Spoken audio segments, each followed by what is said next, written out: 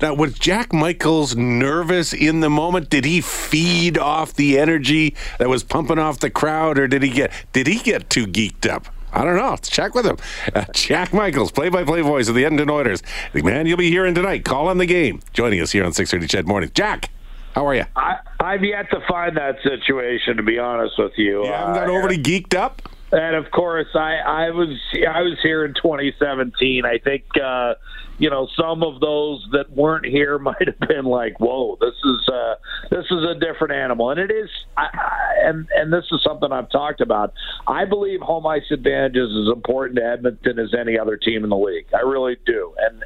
And you know what? The other night, maybe they were a little too geeked up, or maybe they had forgotten what it felt like in the case of the guys that were here back in 2017. But for whatever reason, it took a while for Edmonton to settle into the game. I think the first 7 shots went to LA, and obviously the Oilers found themselves down 2-0 before Connor McDavid went coast to coast. So a better start tonight would be a start.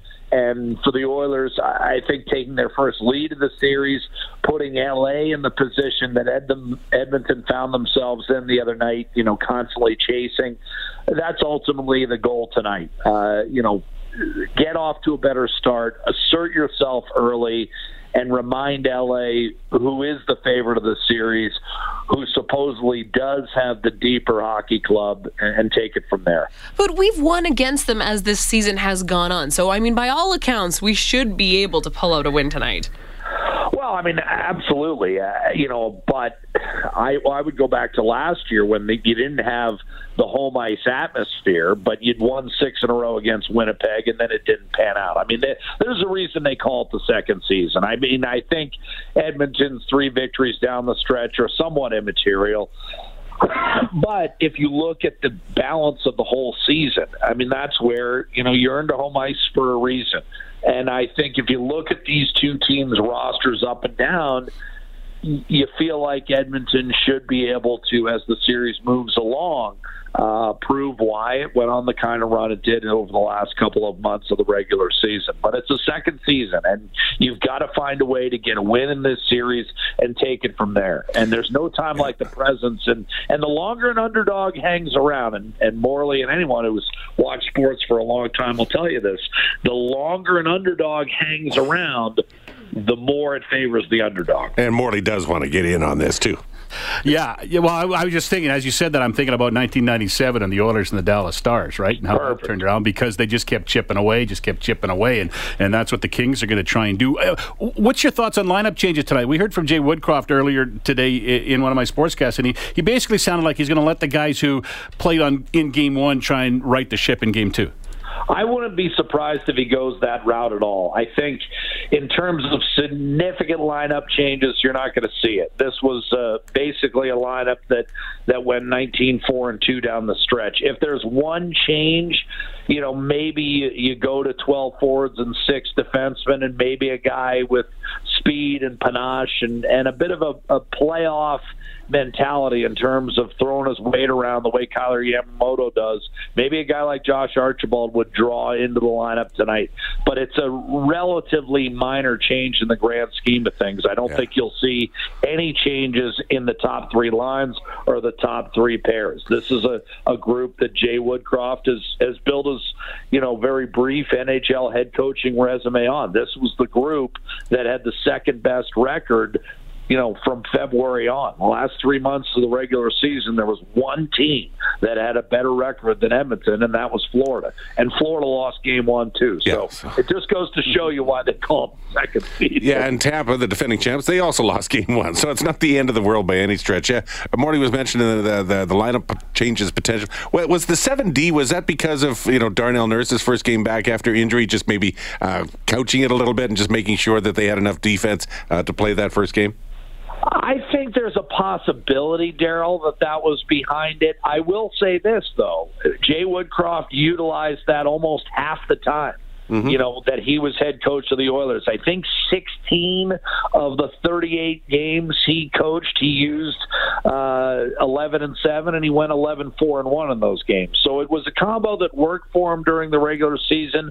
I agree with you for this particular game, for that Monday game. that might have been behind it, seeing what Darnell has, wanting to keep his minutes at a premium while he found his legs underneath him. But I think, right now it's also a combination that's been working for him. So, as Morley talked about, it wouldn't be a shock at all if he rolled with the same 18 skaters he did on Monday night. Well, we're going to be watching tonight, of course, another 8 o'clock puck drop at Rogers Place. Jack, I'm curious from your perspective doing play-by-play. I mean, it is a different beast doing playoffs. And, I mean, you might not geek out over it or get nervous, but what is it that you get most excited for during a playoff game? What are you really jacked up for tonight? Well, to be honest with you, it is the building crescendo before the game. And this is why I say that Edmonton is unlike any other market that I've been in. There's just a slow buzz that then rises to a dull roar that then goes over the top. That's what I enjoy. I enjoy, stepping out into the plaza for just a minute, before the game. I enjoy kind of walking around the arena just for a minute or so, just to kind of soak it all in, because there is juice in this arena unlike any other I've been in. And I've had the privilege of working some, great games and in great different venues up and down North America. I mean, from Anchorage, Alaska, all the way to the Eastern Seaboard. So, I do have some perspective on this, and I can tell you that Edmonton, both outside and inside the arena, has an atmosphere building toward a playoff game that I like to take in a little bit. It helps me reach the level I need to be at prior to face-off. Do you think about those pivotal moments within a game, either but go into overtime, or Connor McDavid rips through everybody else and scores a goal, or a big fight? Do you think about things to say ahead of time, or does it just flow in the emotion and in the moment of the game?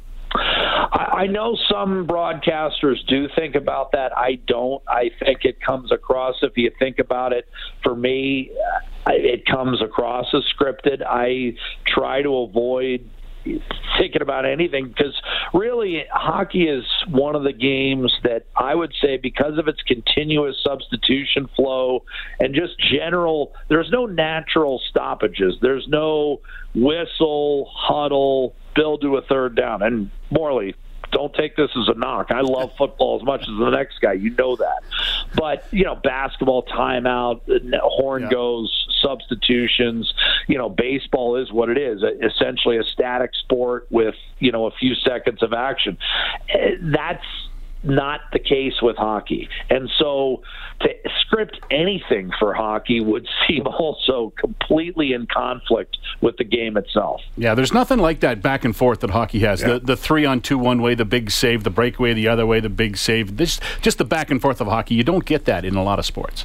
Right. You just don't. I mean, a football game, isn't going to see 3 fumbles in a row, most cases. Yeah. I mean, it's just the way that the game is constructed. And for me, it's a game that, again, the tidal wave of energy generated by that back and forth action that Morley just described is unlike any other sport. Well, so it's a great one to call. It's going to be a tidal wave of energy tonight at Rogers Place. Jack, there's no one like you. We cannot wait to see the energy that you're going to bring.